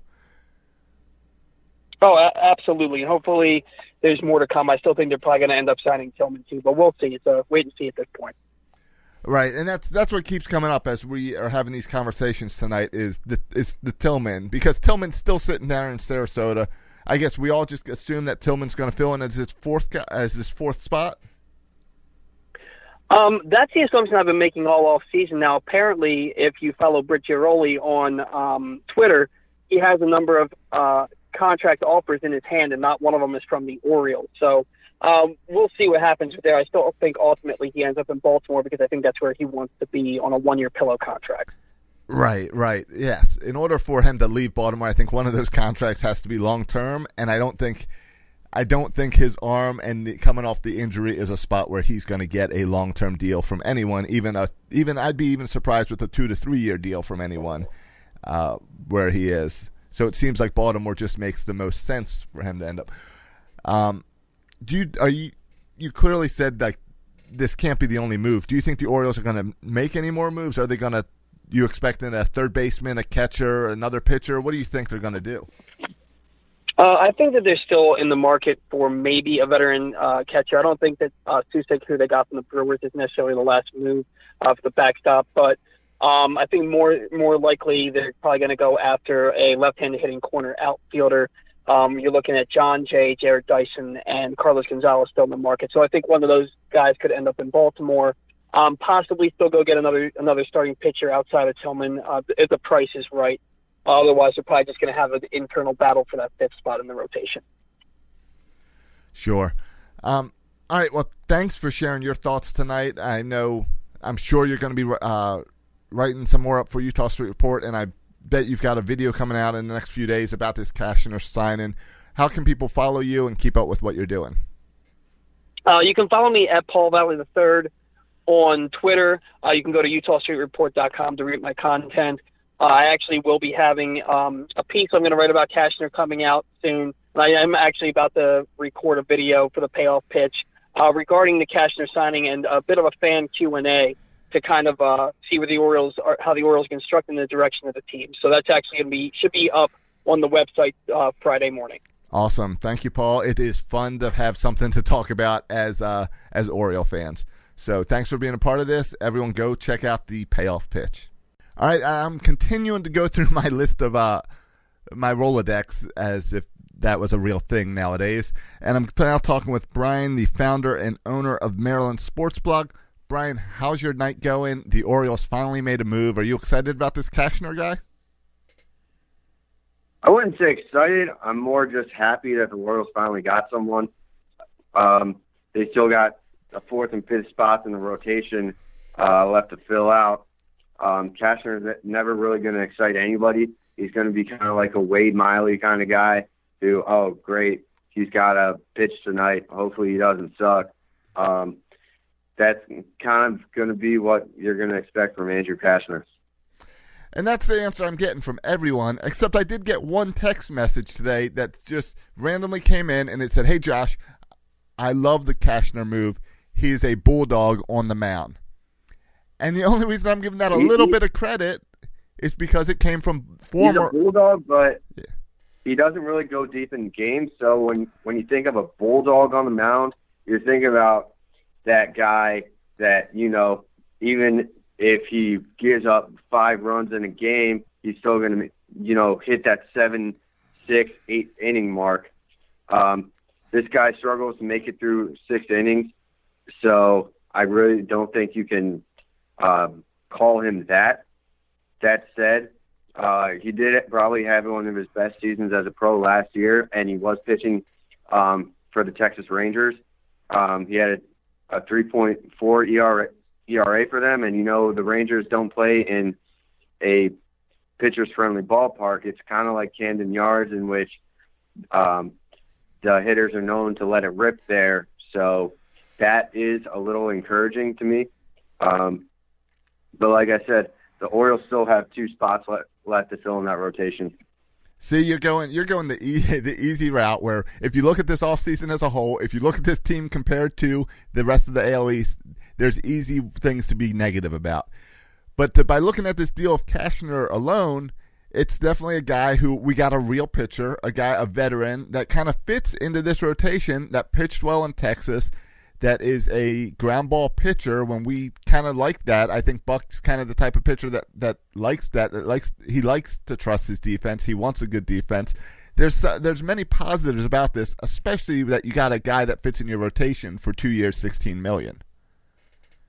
Right. That deal is nothing to complain about. You look back, you know, the Orioles have a right to be cautious when it comes to doing big deals. For the most part, they've kind of gotten burned when it comes to big money contracts. I keep hearing a lot of comparisons to Ubaldo Jimenez, but you got to remember Ubaldo Jimenez got 4 years, $50 million, and the Orioles were kind of left on the chains for that. And Ubaldo pretty much sucked since day one, with a couple sparkling outings in between that. This 2-year deal, you know, it's a low risk, high reward situation. They're not really spending that much money. You know, it could be a really good 2 years, or it could be a really bad 2 years, but most likely it's going to be 2 mediocre years.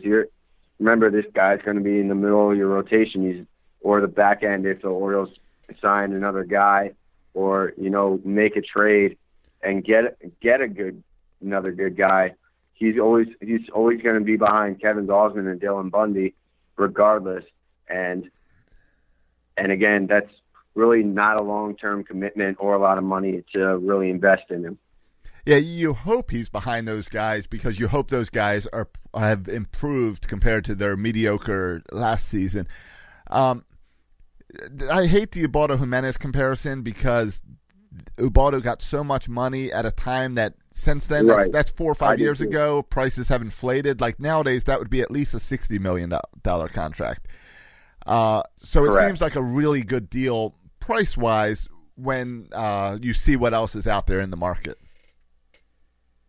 Right. And, you know, baseball, like you said, it keeps inflating. These deals just keep getting more and more ridiculous and more large. You're going to see some guys in the next couple of years, that $300 million that, you know, Stanton's getting is going to, you know, come a lot more often, right? Especially with Manny Machado and Bryce Harper coming up for free agency. Exactly. Yeah. Where was I going? Why don't you Do you think the Orioles are going to do anything else this offseason? There's a whole lot of free agents still available. Right now we've got 3 pitchers. Do you think they do anything else in the next few weeks? I think they do. The Orioles have a reputation for doing deals late into spring training. Dan Duquette, for what it's worth, he's had a lot of success waiting and seeing and kind of going after the guys that, we could go on and on about the guys that, other teams didn't really think much about and, having success with them, like a Delman Young. The Orioles have really that, if there's anything to point at Dan Duquette and his tenure with the Orioles, is finding guys that really late in spring training getting a really good deal for them. He got a really good deal. It wasn't late in spring training, but he got a good deal for Mark Trumbo in regards to the trade for him. And he's had that reputation that he's going to make deals into spring training and fill out this roster. He's not going to really go after the big money guys and pay them top dollar. Like I said, all that's inflated, and some of those deals that you see going to some of those free agent pitchers has just been ridiculous anyway. And really, for someone who's been covering baseball for as long as I have, I just think the Orioles are actually smarter to wait and see than overpay for a starting pitcher that's going to pitch 20 games. Right. We all know Dan Duquette has no problem waiting, and he's kind of taught the rest of Major League Baseball to wait through this. Brian, one thing that I really like about Maryland Sports Blog is it seems like you always have new stuff up there. There's multiple articles being posted a day. Why don't you share with our listeners about Maryland Sports Blog? Well, I could go on and on about Maryland Sports Blog. I'll just say we just became an official LLC a few weeks ago. We've been around for about 8 to 9 years. It was an old college project of mine that I was either given the choice to write a journal or start a blog while I was covering the Ravens for their flagship station. And, it just kept growing from there. I have tons and tons of writers that want to contribute, and a really solid group of people. And our goal is to cover all sports in and around Maryland, down to the smallest colleges and hopefully eventually high schools. To the best of our capability. We've always started from the top and gone down with, Ravens, Orioles, and the Capitals are really my bread and butter. I consider myself a beat writers for them. Now I'm more just coordinate and make sure everything gets done. And if not, I'm always there to pick up the pieces. But, we have everything from the Ravens covered down to, Morgan State basketball to Navy basketball, to the Terps, the Tigers, Capitals, everything, most of DC covered, really everything in and around us. We have the Hershey Bears have been covered all season to a T. And yeah, that's where we're going. We start from the top and we're going down to even the smallest of schools. We think they deserve coverage that they may not get on big websites or channels like ESPN, who all they want to talk about is LeBron James and whatever is happening, but no one really pays attention to the fact that people care about what's happening nearby them, and that's where we come in. Awesome. All right, Brian, well, thank you for sharing your thoughts on Cashner with us tonight. And now I've got Fred Donahue from the Birdland BS podcast, a fairly young podcast, new to the scene, so you might not be following them yet. So you should go both on Twitter, iTunes, all that stuff, and follow Birdland BS. Fred, how are you doing this evening? The Orioles finally made a move with Cashner. Yeah, man, I'm pretty excited. Good to see some action and some movement finally going on from the uppers there with the and Orioles. So, yeah, excited. Excited. All right, so that means you're positive about this move, or you're just excited the Orioles did anything? Well, it's a little bit of both. I'm excited to see that they still have a pulse. They're still alive. They're not dead. But look, I mean, I've been off social media a lot today just because I can't deal with the fans. You get so many people clamoring that they want a pitcher, they need to sign somebody, and then they sign somebody, and the first thing that they want to do is rip them apart and complain. This guy's 31 years old. It's a cap-friendly deal, 2 years, $16 million. It's got some incentives, I know, on the back end. It's better than what we had last year. It's better than the options we have currently. I mean, he had, a mid-3 ERA last year. And I think what I saw earlier, he had a mid-2 ERA against the AL East, which is, the bulk of our games. Right. He's got one of the best ground ball to fly ball ratios in the league, which in a bandbox like Camden Yards, that's huge. I think he had the 9th best ground ball to fly ball ratio. Doesn't strike out a whole lot of guys. I mean, he pitches the contact, but it's typically soft contact. I'm not going to tell anybody to go out and buy your World Series tickets now. I mean, there's still some work that needs to be done, some couple other rotation spots that need to be won, but I think this is a move in the right direction. Yeah, exactly. We're not, and I don't want to get into that. The Orioles have other issues besides starting pitching that would make this offseason a failure if this is the only move. But we got to look at it at this bubble of just looking at the Cashner deal, and it seems like a really good price for a pitcher, and that the Orioles were able to find a guy who's better than what they had last year. That's an improvement, that is a veteran that can maybe add that veteran presence in the clubhouse for our young guys of Bundy and Gausman and eventually Hunter Harvey next year. Those are all positives with this guy. I agree. And, with our history of taking former Texas guys and making them perform pretty well here in Baltimore, we've had a pretty good history of that, especially since Buck's been around. I mean, like I said, look, we've got a long way to go. I think before this move, we were probably a 70-win ball club as we sit right now, I think personally. This probably puts us somewhere in the neighborhood of a 74, 75-win team, so it helps us. Doesn't get us where we need to be. There's still a couple positions that need to be filled, but like I said, I just think it's going in the right direction. All right. Are you concerned about Cashner being a contact pitcher coming to the AL East and Camden Yards?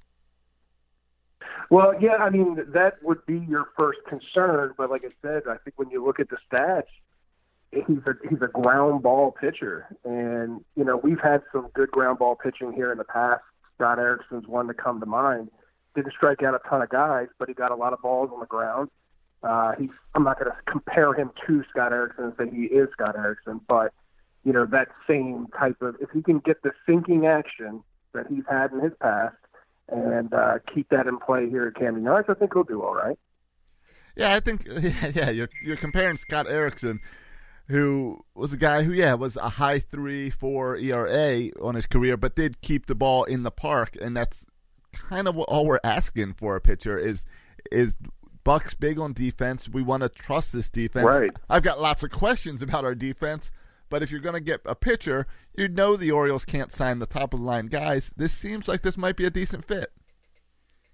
I couldn't agree more. I'm right there with you. All right, Fred. So I'm writing you down as a big positive as I'm taking my up and down arrows here. I'm drawing on my paper, which so far have been mostly ups, but I'm putting a nice big arrow next to you. You seem positive about this. Tell everyone how they can check out Birdland BS. Well, I appreciate it. Yeah, so Birdland BS, we have our own website, www.birdlandbs.com. We're on iTunes. We're on Google Play. We're on all the social networkings as well, at Birdland BS on Instagram and on Twitter. And we're also on Facebook if you just look us up under Birdland BS. We'd love to tap into some of your followers. We're looking to have some of the same audience, obviously, so anything we can get from that, we appreciate it, guys. I love that you started your plug with "We have our own website." That you're a big deal. You got a website, but Fred, I like the work. I like the work you guys are doing. You're going to be a part of Birdland Radio, I believe, this year in a few weeks. Once we finish getting all that organized. Yeah, we appreciate that for sure. We appreciate the invite. We're both excited about doing that. All right, Fred.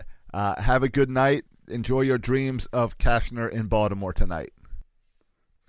All right, Matt. There you go. You heard all the positives. You heard a whole lot of hesitation in the positives, where they were then talking about every positive was a positive. As if I'm in this little bubble, just looking at this one trade and not looking at the offseason as a whole, not looking at the team as a whole, then the $16 million 2-year for Cashner is a good deal. Besides Scott was negative, but that's some baseless Classic opinion. Scott. Yeah. He also took time to bash Burt Rohde, as you heard, but I think we can just let Burt defend that. Yeah. Well, I mean, I'm surprised that I thought this would. Some moves seem to be drawn on strict sabermetrician nerd and non-nerd lines. Cashner is very much like a bipolar figure in that, or a polarizing figure, not a bipolar, polarizing figure in that the nerds tend to hate him and the non-nerds tend to like him. Okay, right. He's a pitch to contact pitcher, which the nerds say, well, that's based on then luck. Right, and they throw out stats like FIP and contact rate and other things like that. But I mean, at the end of the day, we're talking about a guy who's not. I mean, people compare the Ubaldo Jimenez, and I think the numbers could be actually similar to Ubaldo Jimenez, but the years and the price tag are not similar at all to Ubaldo Jimenez. So that comparison does not work. And so, yeah, I mean, this is I don't want anyone to start jumping up and down excited about this, but the Orioles did something. And something we didn't do, something we needed to do, something we thought they would do. This deal, by the way, surprises no one, right? Like, no one's surprised by it. No, and that's also, yeah, go ahead. Well, that's the big thing is Cashner's been rumored with the Orioles since like July. So July of 2013. Right. Why do you think Cashner's a guy that Buck likes, that they kept looking back at Cashner? That wasn't one of the news that Brady Anderson even went and met with Cashner this offseason? No, I didn't know that, but that could be true. But what's something that's interesting, right? And even the nerds have to admit this. He did not get paid. He did not get paid what his ERA said he should get paid. If you're 21st in baseball in ERA with a 3.40 ERA, then you should get paid like one of the top pitchers in baseball. He didn't get paid like a top pitcher in baseball. He got paid because everyone knows. Because even the Orioles have sabermetricians on there, and his peripherals looks like he's a mediocre pitcher, and so he got paid like a mediocre pitcher. So no one thinks he's going to replicate that 3.40 ERA. If people thought he was going to replicate that ERA, he would be making $15 million this year instead of the $5 million he's going to take home this year. So he's getting paid for what they think he's going to do. I expect him to end up somewhere in that mid-4 ERA range, and honestly, that's going to help our team. Right. I thought it was surprising that Cashner was in Sarasota today. And it shows that he saw this coming too, that he was prepared for this. Right. And they said they were working on it since November. They were working on this deal. And that's they were talking to the agents since November. Right. Cashner said that this offseason's hasn't been difficult. It's been interesting, and it's been a different offseason. I met with Brady back in November, and we've had a dialogue ever since. He reached out to me. I reached out to him.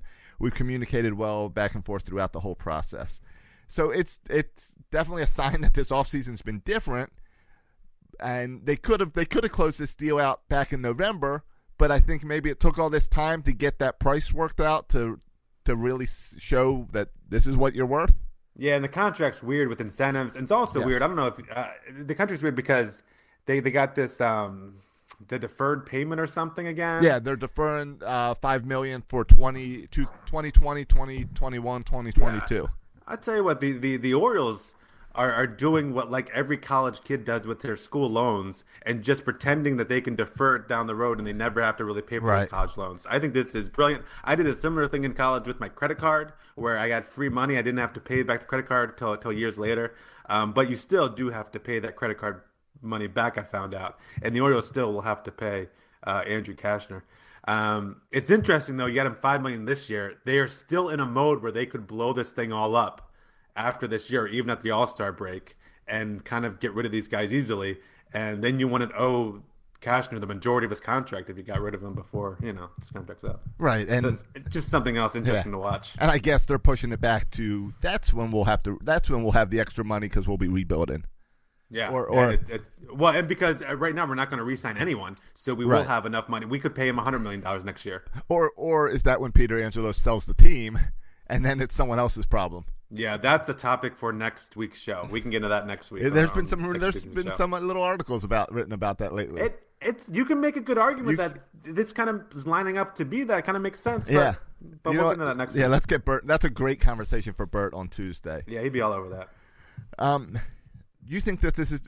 I believe you predicted on Tuesday that the Orioles would do something before our next show. I told you they would. I never predicted that all off season. I said this is the time. People are moving. Pitchers are reporting. All right, excluding Tillman, because we all just assume Tillman's coming back to Baltimore. I don't think so. You don't think so? All right. No, I think if it's going to happen, it would have happened by now, and now it's not going to happen. Really? Yep. You see Tillman going someplace else for more than 1 year? Yeah, Twins.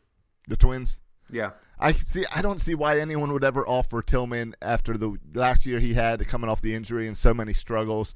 I don't see why anyone would give him a multi-year deal. Oh, even just a 1 year deal, though. How come he can't go 1 year deal with someone else? Why does it have to be the Orioles? Because I don't think he'd want to. I think he wants a 1 year deal. I think he wants to be in Baltimore, and I think he doesn't want a 1 year deal. He wants a multi-year deal, and when he realizes he can only get a 1 year deal, I think he ends up in Baltimore. Okay, I don't know if that's true. But anyway, you can finish your question. The question is, do you think the Orioles are going to do something else, or are we done? Because we all know this can't be it if you want to win in the AL East this year.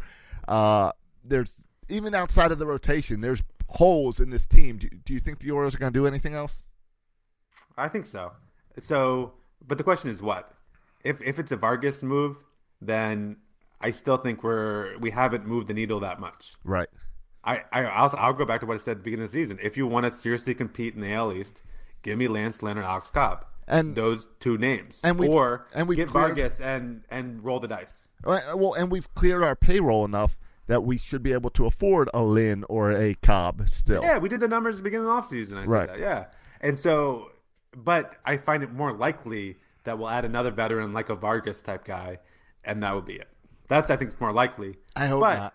I'm starting to think a new thing. I'm starting to think they add either Tillman or Vargas as the fourth guy, and then I'm really wondering if they go after a third baseman like Mike Moustakas or an outfielder like Jarrett Dyson. And because if they're going to rely on a guy like Cashner to be their big pitching move, they need better defenders. Yeah. I mean, I think the Jarrett Dyson move is really nice. I would like to see him go get Jarrett Dyson. I don't know about third base. I think Tim Beckham, all the reports are, you can't believe any of these reports, but people saying he's showing up third early. He's excited to be in third base. He's already out there working on drill at third base. Of course he is. You could say the same thing about me. I'd go down to Sarasota. I'd get there early. I'd be excited to play third base. It doesn't mean I'm going to do it well. Yeah, but Tim Beckham's also probably going to be our leadoff hitter. So you're going to take and move Beckham to the bench to sign a third base. The only way that move, I think, happens is if there is a trade lined up for Manny Machado. Then you move Tim back to short, and you kind of bring him from third base. But as long as Manny's here, okay. I don't think we're going to sign another third baseman. Wouldn't that be insane, though? Like, if we signed a guy like Moustakas and we don't add any other starting pitcher? It would be crazy. Yeah, it would be crazy. Dumb. Yeah, I'm really hoping the money does go to a Lynn or a Cobb. And we'll have to see. We'll have to see if their price tag drops, because if their price tag drops, Dan Duquette loves a bargain more than anyone ever born. And so if it becomes a real bargain price, I think we're at play. But if it's not a bargain price, we're not paying. Of course. And I'm so tired of talking about Alex Cobb, because I've been calling Alex Cobb since the Orioles were out of it in mid-September. Yeah, Lance Lynn's been my guy. Alex Cobb's been your guy. Let's hope one of these And then we're going to get Jason Vargas. All right, well, this was a different type of show. I'm not even putting this up as a 336 mini. I'm making it the next podcast number, even without Bert joining us. Does this mean I can take next Monday off? No, because hopefully the Orioles do something else, and we have something to talk about. Or we'll talk about maybe the Orioles should sell the team and how that would work. So, all right, I want to thank everyone from joining us. I listed them at the beginning of the show. I listed them throughout the show. But thank you to everyone for joining us. And let's hope we get to do this again and have all these people on again to talk about an even better signing that we can get excited for. Yeah, bigger and better things are coming to Baltimore. All right, follow us on Twitter at Section 336 Show, on Instagram at Section 336 Show, Facebook Section 336, all that stuff. Like always, give us reviews on iTunes. Tell your friends. We are the voice of the fan. We try to represent the fan. That's what I think we've done today. Matt, plug your Twitter. At Section 336. See, you're all uncomfortable. I get to do the close of the show. I get to do the opening of the show. You're just sitting there. Right, yeah, because you got to include me. You're gonna the whole wrap up. You're not gonna include your co-host here. You're just gonna go do your own thing. I'm getting to it. Nice haircut, by the way. Thanks. I usually wear a hat. I didn't wear a hat to show off my hair. You signed with the Orioles? Are we on Facebook right now? We're not. I cut my hair for nothing. Yeah, did you sign with the Orioles or something to get that haircut? Well, it's spring training, so I had to shave the beard and cut the hair short in spring training. And if like I was signed tomorrow, I could be in Sarasota in 10 hours. I did the math. In 10 hours. Yeah. It'll be a race. We'll race. A little cannonball run down to Sarasota as soon as they open tryouts. If the Orioles sign someone else, we should then race that person to Sarasota, see who gets there first. What signing level? They'd have to sign someone pretty high for us to try to race down this weekend. All right. If they sign Bryce Harper, we're heading down. Or Jared Dyson. No. That's way too real to put that out there. And Jared Dyson's too fast anyway. He would beat us there. He's so fast. All right. Maybe they can't sign Dyson because he'd beat Brady Anderson in a foot race. That could be kind of Brady's ego trip right there. All right. Yeah, you can follow me on Twitter at Section336. I tweeted out today. I sent a tweet out today. Hey, that's good. That's good. Something to follow. That's great. I might send one tomorrow too. We'll see how I feel. Good job. All right. I'll talk to you on Monday. And, I get to say, go O's. At Progressive, we know there's nothing like the feeling of riding a motorcycle with your crew on the open road. It's a primal, wild freedom, a feeling that would be impossible to recreate on the radio. Until now. Hit it, sound effects guy!